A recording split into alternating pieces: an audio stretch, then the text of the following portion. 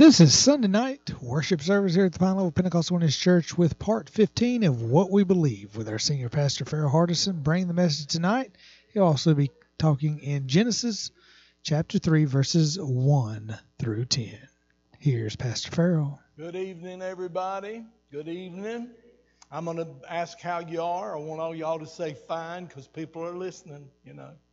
How y'all doing? See? Fine. We're glad to have all our YouTube watchers and Facebook watchers. We're glad to have you watching if you are. And good thing about those technologies is you can look at it whenever you want to. Like late at night when you can't go to sleep, just turn that thing on, get me preaching, put you right out. When I had that test done the other day, the girl that was in there to put me to sleep, and not nearly long enough. I want to tell you, I told her it just wasn't nearly long enough. But I told her when she came in that me and her were in the same business. She said, "Really? You do what I do?" I said, "Yes." She said, "What?" I said, "I put people to sleep. I just do it on Sunday and you do it during the week." Oh, thank y'all for being here tonight. Appreciate it so much. We're going to go to the Lord in prayer, and we have a lot of requests, a lot of people in need of a touch from the Lord. I was thinking about Miss Janie. I wasn't in here, I don't believe, when Brother Mac was going through the prayer request. I'm sure these have been mentioned, but Miss Janie is home from the hospital, and we thank the Lord for that. Danny, praying for you, buddy. I know you're making some good progress, but still want you to continue to do that. Good to see Larry this morning. Been through so much with that carpal tunnel surgery. I hadn't ever in my ministry or my own self seen somebody go through what he went through with that, and is still really going through it. So let's pray for Larry. Miss Mary McDaniel, of course, you know we're praying for her and Brother Buddy. And Brother Norman, praying for him, and Miss Josephine and that whole family still there at Kitty Askins Hospice Care in Goldsboro. Brother Jerry, Miss Francis, we see you back there. Good to see you. Praying for you to be strengthened and healed completely. Brother Thomas, we got you in our prayers. You know that. And Brother Ray Holloman and Jeff Newcomb, Miss Carol Rogers. A lot of requests. I'm sure I've left somebody out. Matter of fact, I know I have. I know there's a name I meant to mention tonight, and I didn't write it down. You better write it down. Any other requests that y'all want to give tonight as you're thinking about it before we pray? Any other requests? Yes, sir. Yes. Yes.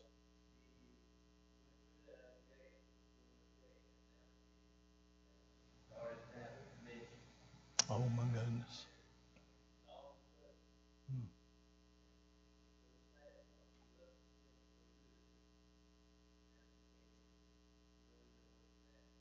She really needs our prayers. Really needs our prayers. Diane Woodruff. See, Mac, I can't hear him. So we're praying for her. Very, very serious situation. Oh, I know who I was thinking about is Shirley Edwards, who sings with Canaan Land. Shirley, she fell down, but I wonder if something didn't happen with her hip that caused her to fall down. I'm not sure. But she had surgery. I texted Sandy a while ago, but I didn't hear back from her before this service. But Shirley and Sandy come to our services quite a bit. If they're not singing, they come here a lot, and we want to pray for them. They were here, I know y'all remember, a few weeks ago singing for us on Sunday night. So let's keep praying for Shirley. Anybody else got somebody on your heart and mind?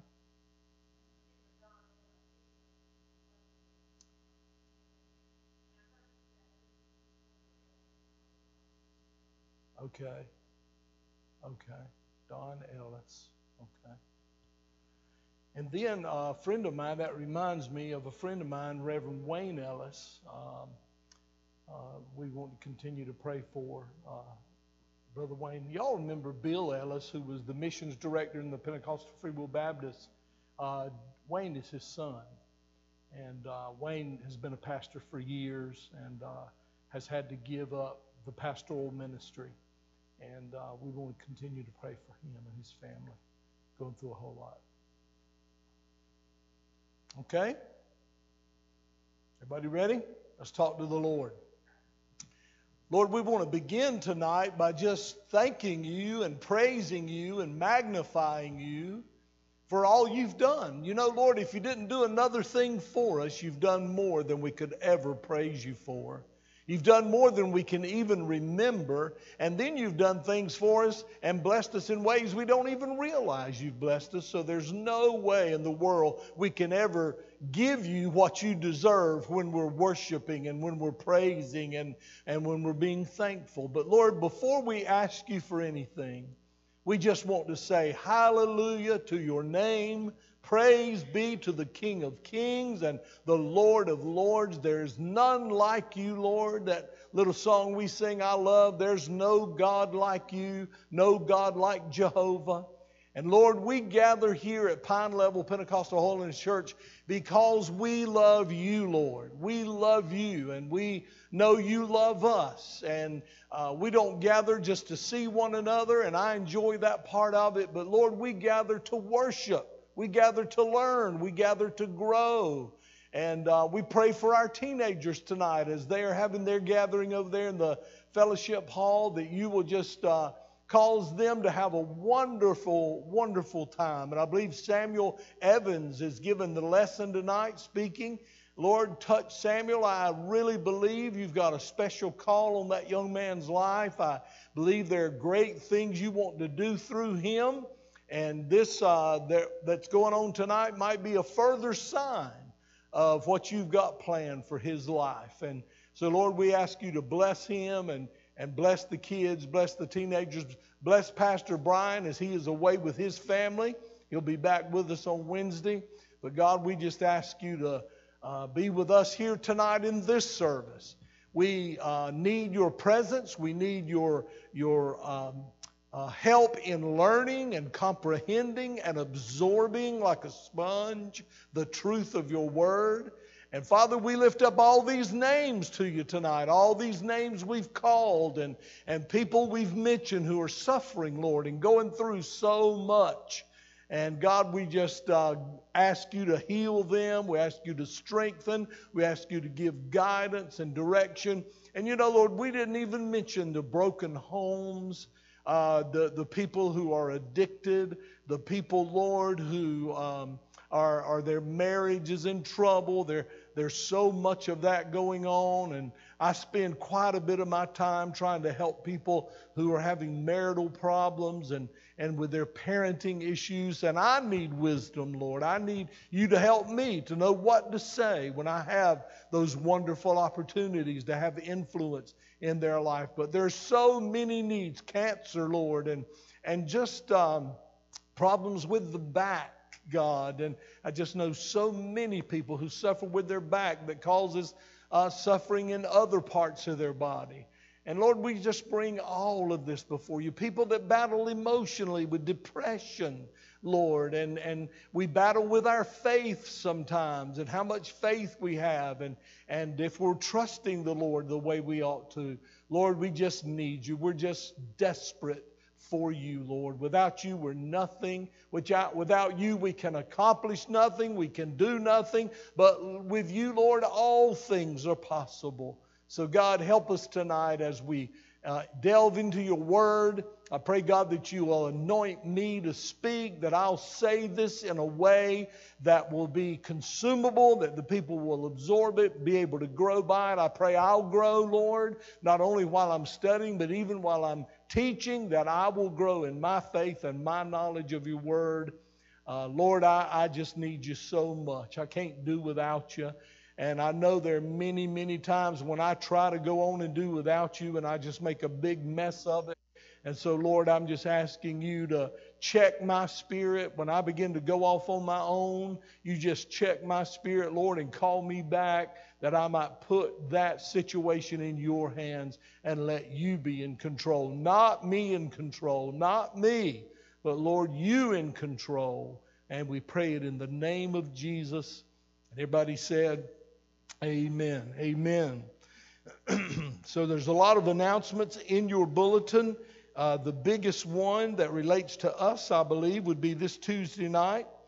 Those of you who attend the leadership meeting, Brother Mac described who those folks are, and you've been doing that long enough. You know who they are, but that'll be on Tuesday night. Is that right? 7 o'clock Tuesday night. So all of you be here, and we look forward to seeing you at that gathering. Okay? All right, we're talking about the doctrine of salvation. The doctrine of salvation. If you went around the room tonight and we said, what is the purpose of Pine Level Church? What is the purpose of the church? Well, we'd probably get a lot of different answers, and probably none of them would be completely wrong. But what Jesus said the local church was for, what he said was that we would make disciples.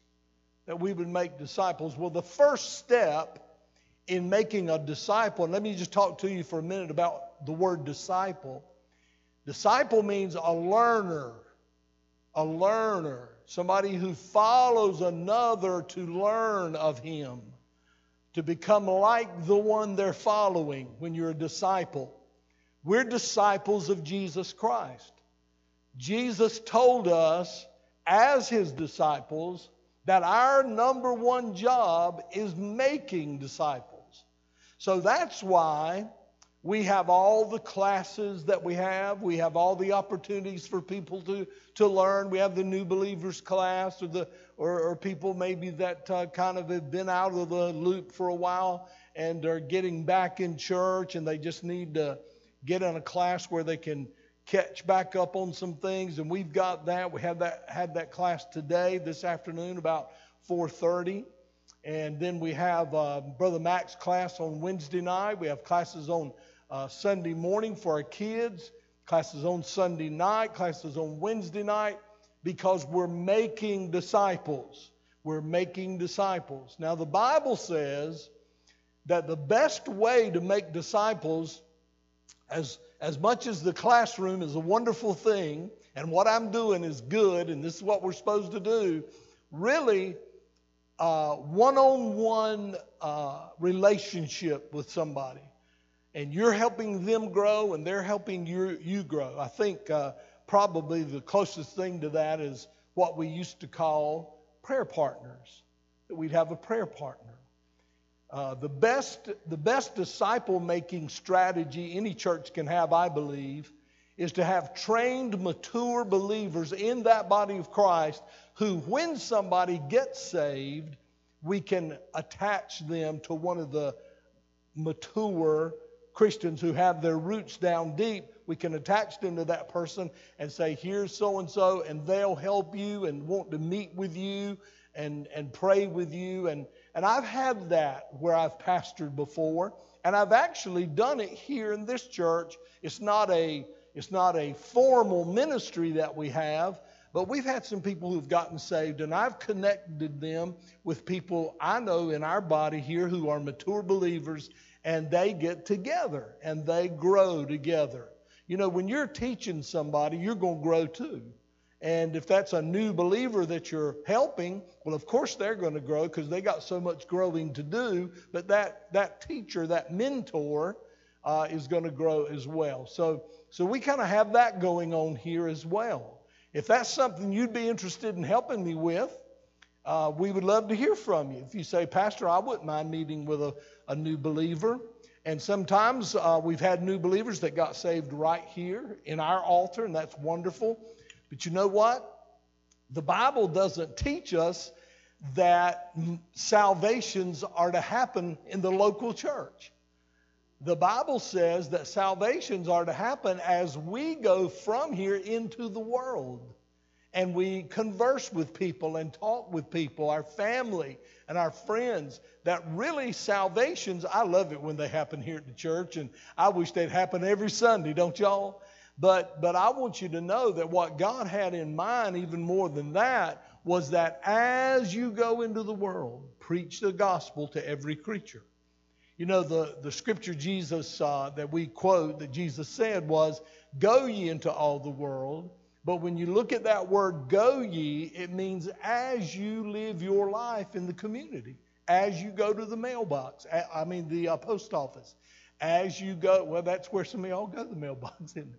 But as you go to the grocery store, as you go to work, as you go to a family reunion, wherever you are, be ready to share Jesus. Be ready to give you testimony.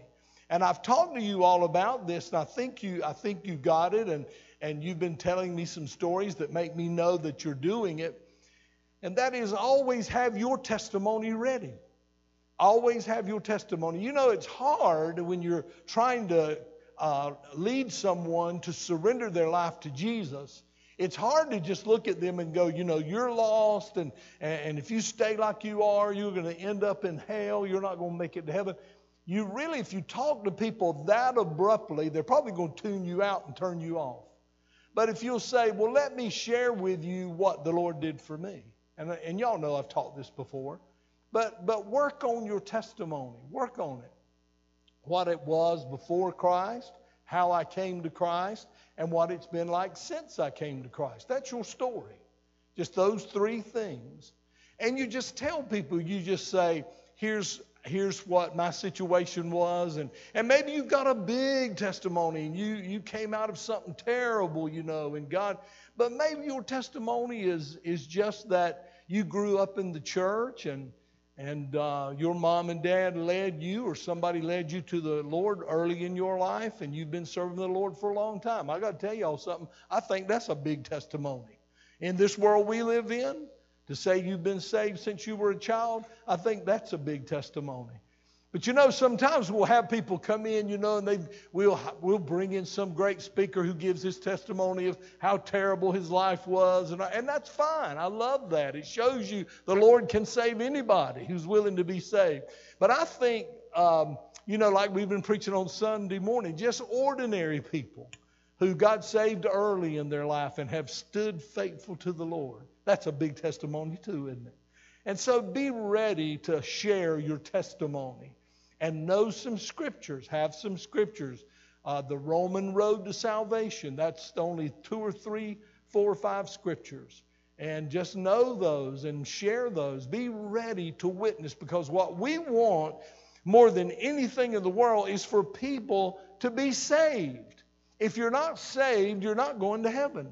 If you're not saved, you are going to hell eventually. If you're not saved. So there's not a more important thing that we do as the church, not this church in particular, but the worldwide church, the worldwide body of Christ. There's not anything more important that we do than lead somebody into salvation.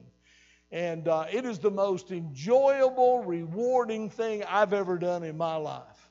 And I've prayed for sick people when they got healed, and I've prayed for people when they got sanctified and filled with the Holy Spirit, and that's wonderful, and we rejoiced. But I tell you, there's no sense, there's no feeling, there's no, I don't know how to describe it, there's no emotion like the feeling you have when somebody comes to Jesus and believes on the Lord Jesus Christ. And that's our responsibility, is to pass that word along and pass that truth along. So reading here in the book, and if you've got your book, I'm going to be on page 104 to begin with tonight, and we're just going to talk about some basic Bible doctrines that you need to be aware of. And trust me when I tell you, if you talk about the Bible to people, you're going to run into some unbelievers that know a lot about the Bible. Trust me. I've been a pastor for almost 50 years, and I have run into people who were not saved but had studied their Bible and read their Bible, which tells you that you can know the Bible and not know the Lord of the Bible. Amen. And I've run into them, and they try to hang you up, and they show you one place in the Bible that says this, and then it looks like over in another place it says something different, and they're trying to create a loophole for themselves, I guess, is what they're doing. But you need to be ready. And listen, when you're talking to somebody who's not a believer, and they kind of want to debate or have a little argument or point out things maybe you weren't ready to talk about, don't you be afraid to look them dead in the eye and say, I just don't know. I just don't know the answer to that one.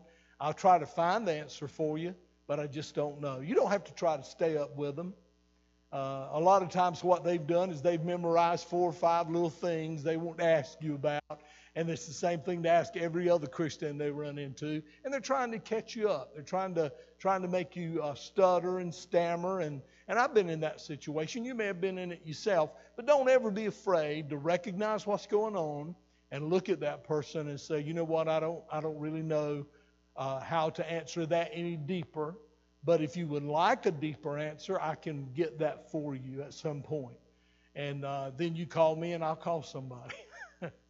But we'll get them an answer. We'll get them an answer. There's not an answer we won't there's not a question we won't answer. Now the answer might be I don't know, or the Bible doesn't really say about a particular thing.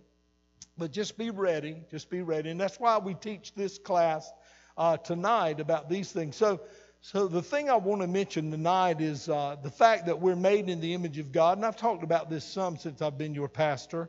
But let's just read here at the bottom of page 104, if you've got your book with you.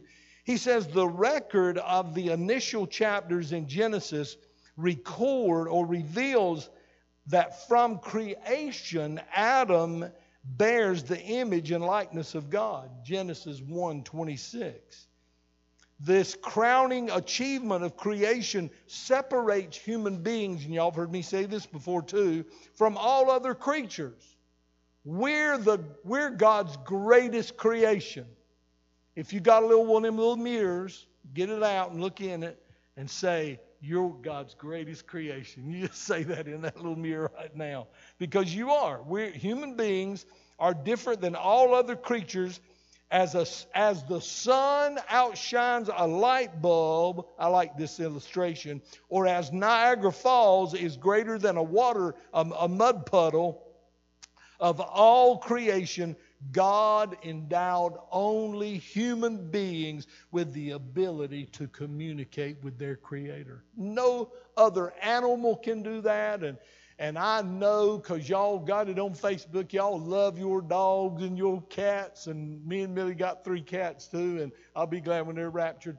But we love our little pets too. But they can't commune with God. They don't know who God is. Animals can't be saved. Animals don't have a soul. And I preached this one time. I hope y'all don't get mad at me. I had a lady left my church because I preached that. Animals aren't human beings, y'all. Now, I know we love them and they're precious to us and all of that, but only human beings have a soul. Only human beings live on after the body dies. Only humans live on after the body dies. And somebody put on Facebook the other day something about some of you are going to live forever. You know, if you're saved, you're going to live forever. And I come under there and I said, you're going to live forever whether you're saved or not. Now, it's where you're going to live. That's the thing. But everybody's going to live on after this body's gone. This body is very, very temporary. When I was 22 years old, I thought this thing was permanent. But, buddy, I'm telling you, I've learned at age 66 that it is temporary. It's temporary, this old body. And but we will live on. Everybody in this room, everybody who's here this morning, if I don't know who would be watching, whoever's watching now, you're going to live forever. You're going to live forever somewhere. And where you live forever is up to you. It's up to you to say, well, no, not really. It's up to God. No, God's already made up His mind. He's already made up His mind. He wants you to go to heaven. And He's told you what you have to do to go to heaven. But we're going to live forever. Pentecostals worldwide join in the preponderance of evangelicals in believing in the biblical creation accounts in Genesis and all of Scripture. Now, this next section we're going to deal with, I wish our teenagers were in here for this, because they get challenged on this all the time. They get challenged on this at school because, see, we believe, according to the Scripture, that the earth is somewhere between 6,000 and 10,000 years old. Well, your children are taught in the public schools that the earth is millions of years old. When they study the rocks and the rock formations, and they study the layers and they study the fossils and all of that, that there's no way in the world that the earth is just 6,000 to 10,000 years old. So I want you to know that your grandchildren are taught that by the public schools. Listen, I was taught that by the public schools. I'm a very young man, y'all know that, but I was taught that when I went to school, that the earth is millions of years old. Fact of the matter is, it's not. It's not that old. And the earth, the Bible bears that out. But he addresses that here. And I really didn't expect him to address it here, but he does. So I want us to talk about it. And I want us to read that section. We're on page 105. And there are 3 paragraphs right in the middle of the page. And I want to read those 3 paragraphs. And then I want you to absorb them, and then I want you to be ready to talk to your teenagers, and not just them, but the little kids. How many of y'all remember in school the weekly reader? You remember that? Weekly reader? That stuff was in there. First time I heard anything about pollution. And we need to be careful about pollution, but what we've seen happen in our day is we've seen pollution grow into this huge political thing. Global warming and all that business, and all that is, and Facebook might take us off for me saying this, but it's an effort to control you. It's an effort to control you. I don't know about y'all, but the summer feels about like it did when I was cropping tobacco. And the wintertime feels about like it did when I was a kid at wintertime. It may have warmed up a little bit, but you know, we can look back in the record and we can see when it's been hotter and when it's been colder. And I know they come on now. And have you noticed the weather people now tell you what it feels like? It might be 95, but it feels like 115. I mean, just tell me what the temperature is. I'll tell you what it feels like. It may feel like 115, but let me decide that. You know, I think there's just a lot of effort there to really try to get in our head and use that politically. But he talks here about the earth being 6,000 years old. Let's read this together. And the reason I'm going to read it is because he can say it better than I can. So page 105, Christians are frequently, see that? Christians are frequently on the defensive, trying to explain how the biblical log, the time log of the Bible, notes a human history of about 6,000 years compared to the scientific log or data asserting that the earth is millions of years old. He says, within the creation narrative, there is a plausible explanation to reconcile the alleged discrepancy. The scriptural evidence, listen to this is it right here. The scriptural evidence suggests that God made a new world old. He made a new world, but he made it old. So that's why the fossils are there. That's why the layers are there. That's why the rock formations are like they are, because God made a new world and he made it old. Now let me go on with that. Let him go on with it. That is, he created the earth and all of its features as if they had already been in existence for tens of thousands of years. So in other words, when he made the earth and got it ready for Adam and Eve, he made the earth in a way that it would look like it would look if it were tens of thousands of years old. For example, the ages of rocks would appear to be much older than they really are. The basis for this understanding finds a parallel in the creation of Adam. This last paragraph is so good. God did not have to plant a seed and wait for many years until trees were fully grown, did he? Do you think when Adam was created, there were a bunch of little oak sprigs coming out of the ground, or do you think they were full-grown oak trees? So see, God can take something new and make it like it's been here. Make it like it's old. Hope I'm making sense. If I'm not, it's Brother Trammell's fault. Hope he ain't watching. On the contrary, he made the trees already in full bloom and blossom, nor did he make Adam as a tiny baby. He didn't make Adam as a tiny baby, did he?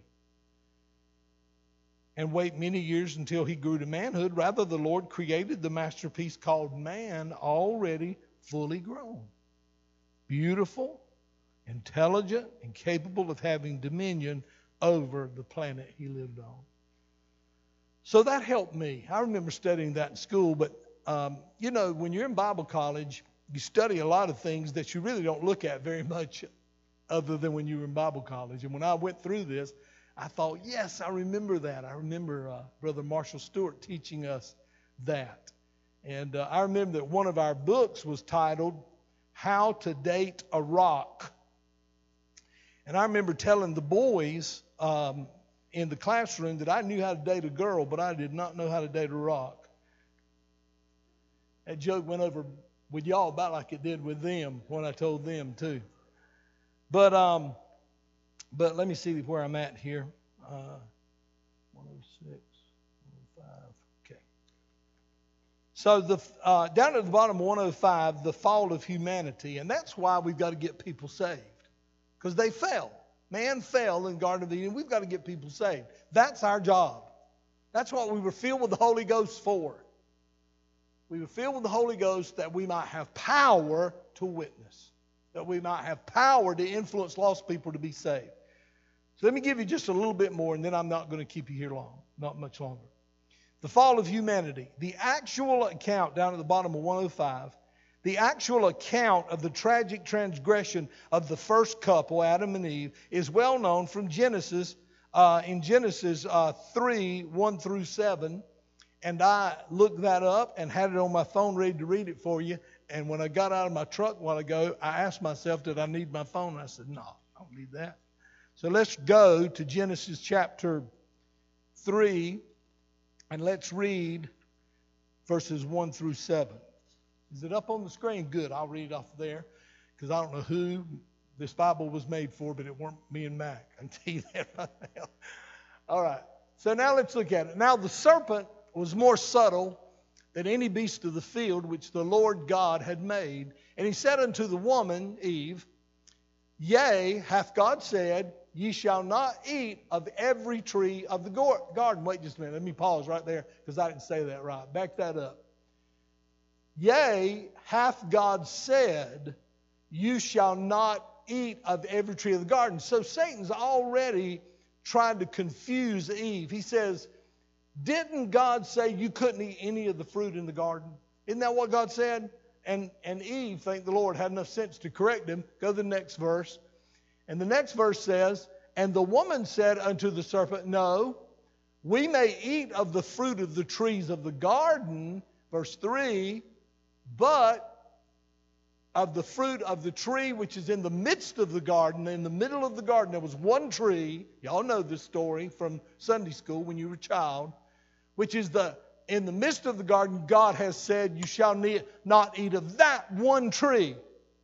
You can eat of all the other trees. But God said, that one tree I don't want you to eat out of. Neither shall you touch it. Stay away from it, lest ye die. Verse 4. And the serpent said unto the woman, Oh, you're not going to die. You shall not surely die. So what is the devil saying? God lied to you. God lied to you. Has God ever lied to anybody here? Never. Never. But look what Satan does. And we're just in the first 7 verses of the Bible, of the chapter 3 rather. For God doth know, and Satan's still talking, here's what God knows. Here's why God don't want you to eat it. He knows that the day you eat thereof, then your eyes shall be opened, and you shall be as gods. In other words, you'll be like God. You'll know things God don't want you to know. So the only reason he's telling you not to dare eat of that tree is because you'll be like him, and he wants to be the only one who's like him. Can y'all see what's going on here? Verse, knowing good and evil, verse 6. And when the woman saw that the tree was good for food, in other words, it was attractive to her eye. That's what tempts us. What did we read about? Remember when we did the series on temptation? The lust of the eye, the lust of the flesh, the lust of the eye and pride of life. Yes. And when the woman saw that the tree was good for food, she saw it, and it was pleasant to the eyes. That's where temptation comes from, seeing it. And if a tree, and a tree to be desired to make one wise. In other words, she said, hey, this looks pretty good as food. It's also going to make me be like God. The Bible says she took of the fruit thereof and did eat. Gave also unto her husband with her, and he did eat. And then the final verse says, and the eyes of them both were open. Yeah, it was opened all right, but not in the way the devil said. And they realized that they were naked. They realized that they were in sin at this point. And they sewed fig leaves together and made themselves aprons. And so the enemy lied to Eve, and as you know, she gave in. The Bible says, what began as where am I at here? Keep turning this piece of paper over, and I shouldn't. So it says, what began as the tempter causing Eve to question the word of God, climaxed with the disobedience, guilt, and attempted cover-up of the sinful pair. Double punishment waited on the offenders. Double punishment. So here's what happens because of the sin of Adam and Eve. Here's what happened. The first consequences they faced because they disobeyed God, he's listed it right here. First, there were the immediate consequences. The immediate consequences because, see, look, y'all, they were right with God. God made Adam and Eve right with him. They didn't have to be saved. God created them saved. And the Bible says they communed with the Lord, and they would walk in the cool of the day and converse with God. God and man were just flowed back and forth. And now they've let sin in, and this is what sin does. This is what sin causes. There was, first of all, the immediate price paid, and these included, number one, a sense of guilt and fear. That was one thing they faced, and you see that in the Scripture. The entrance of sorrow and suffering. They had no sorrow, no suffering until they sinned. Think about it. There was no sorrow, no suffering because before they sinned. And then the third thing was banishment from the presence of God. I mean, that happened immediately. When Adam and Eve sinned, let's go through them again. Number one, guilt and fear entered in. It hadn't been there before. Sorrow and suffering. And then banishment from the presence of God. And then number four under there, eventual physical death. In other words, Adam and Eve would have never died physically. There would never be any Maybelline if Adam and Eve hadn't sinned. Because the minute Adam and Eve sinned, they began to age. They began to age. And Adam had a big old full head of hair, and then it looked like mine, down the road a little bit. Because the sin took over, and now they were going to die. They had not only died spiritually, but they had died physically. Now, I want you to think about this thing, suffering. Suffering started. Do you know what the Bible says in this same Genesis chapter 3? The Bible says that one of the first things mentioned when man sinned was that on the rose bushes and on the other bushes, thorns. That's the first thing mentioned. thorns. See, there weren't even any thorns on the rose bushes or the blueberry bushes. Wasn't even any, not blueberry, but raspberry bushes. What do we call them? What do we call those? Blackberries, that's right. Now, they got thorns on them, don't they? And they didn't have any, but sin caused suffering. And I imagine the first time Adam and Eve pricked their finger on a briar when they had gone all that time before the fall and not felt it. They felt it. They thought it's because of our sin. And isn't it also interesting that when they hung Jesus on the cross, they put a crown of thorns on his head because he bore our sin. He bore our sin.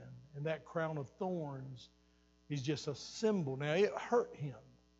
I mean, the description of what he probably went through with that crown of thorns is almost unbearable to hear and even picture. But they drove the suffering, the pain that is caused by that, just to say to us, sin brings pain. Sin brings suffering. Why do we preach against sin in the church? Is it because we think we're better than everybody else? No, it's not. Is it because we love to really get on people for what they don't do just right? No. Because we know they're going to suffer. We know we're trying to prevent suffering. So we talk about sin in this church and we preach about sin in this church because we don't want people to suffer. Have I suffered because of my sins? Absolutely. Absolutely. I know what it is to suffer from sin. You do too. Y'all look holy, but you do. I know you do. We all do. And so he's saying it right here. Physical death. Banishment from the presence of God. I can't think of much worse than that. Guilt, fear, suffering. The second consequences extended beyond Adam and Eve. Here we go. This is us now. This is us. Now that first one involves us, but I'm saying immediately that happened with Adam and Eve, right? But then there's beyond Adam and Eve what this sin caused. And that's why we want to just walk through this for just a minute. The second consequences extended beyond Adam and Eve was to all their ancestors. That's what we'll put there. Their offspring, their progeny, their family tree. The effect of the transmission of the original sin from Adam and Eve to every subsequent human except Christ is an attested faith in Scripture as a noticeable observation in history. Now, I know that sounds very, very studious and very intellectual, but it's not hard to understand. Look what he says next. All humanity has followed Adam in committing personal sins. Now, I want you to look at a point he makes right here because it needs to be made, and I don't believe it's a point I've made since I've been your pastor. All humanity has followed Adam in committing personal sins. These passages should confirm the truth that God has not punished Adam's innocent descendants because of his original sin. I tell you, I hear that preached sometimes, and I've probably preached it when it sounded like that's what I was saying. But I want you to notice what he says here. We say that a man is born in sin. He is born with a sin nature. A man, a woman is born with a sin nature, and they immediately begin to sin, to accumulate their own sins. These passages, again, I've read that. No human being receives condemnation because of Adam's sin. Now, I did inherit Adam's nature to sin, but my sins are my sins. Does that make sense? My sins are my sins. And I've accumulated my own sins. So it is not only the first man who experienced divine judgment, but all transgressors in every age await a similar fate. Perhaps the most widely agreed upon doctrine in all of Christianity is the teaching of original sin and the passing on of the sin nature, not the sins of Adam, but the sin nature from Adam to everyone in the human race.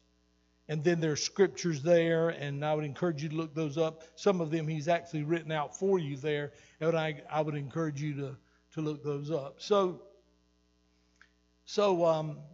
God is our Savior. We're not a Savior. Our church can't save anybody. I can't save anybody. But I can lead you to the Savior. I can lead you to Him. And that's our job. That's what we do. Matter of fact, one of the things that wins people over to our message is that we talk about, again, I've already said this, but we talk about our salvation. We talk about how we lived a part of our life without Him. And then He found us. You know, we didn't find Him. Y'all do know that, don't you? We didn't find Him because we weren't looking for Him. We weren't looking for Him. There's nothing in a human being that makes them desire God. Now, a human being can go through some hard times and they'll reach out to try to find some help, but they might find it in New Age or they might find it in some false religion. It's not God they're after. It's God they need, but it's not God they're after. They're just looking to alleviate those things I just listed that comes because of sin. They want to alleviate guilt and shame. They want to alleviate that. They want to alleviate suffering and pain. They want to alleviate all of the things I've mentioned to you, so they're reaching out for anything. And boy, they're pretty much grabbing onto any and everything. It's our job to say, we've got it. We got what you're looking for. We've got it. We want you to know about it. So we've got to wear our relationship with God on our sleeve. You ever heard somebody say, I don't go around wearing my religion on my sleeve now? We ought to. Not your religion, but your salvation. You ought to go around wearing your salvation on your sleeve. And when there's a discussion going on and somebody's talking real bold, don't be afraid to step in and say, I know, man, but I tell you, since I've come to the Lord, well, you say, well, they might not listen to me then or walk out of the room. That's all right. That's all right. Don't be afraid to speak up. Don't be afraid to speak up for the Lord. Don't be afraid to speak up for what He's done for you. You're going to get criticized. You're going to get mocked. You're going to get talked about. Matter of fact, I'm going to tell you the truth. I think it would be worse to stand before the Lord and not be criticized, have not been criticized, than to stand before Him and say, Lord, I've caused a lot of people to, I've brought you up a lot of times and upset some people. Well, good. I want to stand before the Lord knowing I was bold. Not that I was a jerk. Not that I was hateful. Not that I was judgmental. Not that I was talking to them like that, like I'm better than they are. But I'm going to talk about my God. Now, you're going to talk about your stuff, or maybe you're bragging about your liquor you drink, or you're bragging about your drugs you take, or you're bragging about some exploit you had with somebody you're not married to. Then I'm telling you, man, if I'm in that audience somehow, and I'm going to say, well, I was miserable till I gave my heart to the Lord. Just bring it up. Bring it right up. And I'll guarantee you 9 times out of 10, you won't be challenged. You might be challenged by some, but most of the time it'll get real quiet. But we've got to start. There's not a lot of time. There's not a lot of time. And we've got to start being bold, amen, about our witness. And pray for your children, and pray for your grandchildren, and pray for your family. And you know what? One thing that I have started doing, and I'm going to do more of, is I'm going to write letters. I'm going to write letters. I got some family that I know if I came to their house, first thing they'd be startled to death because we never have been that close, cousins and things like that. And if I were to show up at their door, they'd be startled to death. They'd think somebody died if I showed up at their house because we just see each other at reunions and things like that. But I'm going to write some letters. And I have wrote some letters, and I'm going to write some more. And I'm going to say, I want you to know I love you. I know we haven't been close, but I want you to know I love you. And I want you to know, and I'm not judging you. I'm not saying you're not saved. Now, by the evidence I see, it doesn't look like it. But I'm not their judge. And I would say to them, I'm not trying to judge you, but I just want you, if you're not saved, I want you to be saved. I want to just write out for you right here all you've got to do to be saved. And if you want to talk to me, here's my number, and I'll be glad to come talk to you about it. If you've got questions, send your questions to me, call me and ask me what your questions are. I'll try to answer them to the best of my ability, or like I said earlier, I'll try to get you some answers. But folks, we got to get people saved. I mean, I'm done preaching, but it's like that ark. The door on the ark's open. But it's not going to always be open. But the door on the ark is open right now. You can walk right up the door and go right on in. And I think if we knew a flood was going to come next week and drown us all, we'd be a lot bolder in telling people about it than we are about the Lord. I'm saying me too. I know me too. But that's our job, salvation. Point people to Jesus, get them saved. Amen?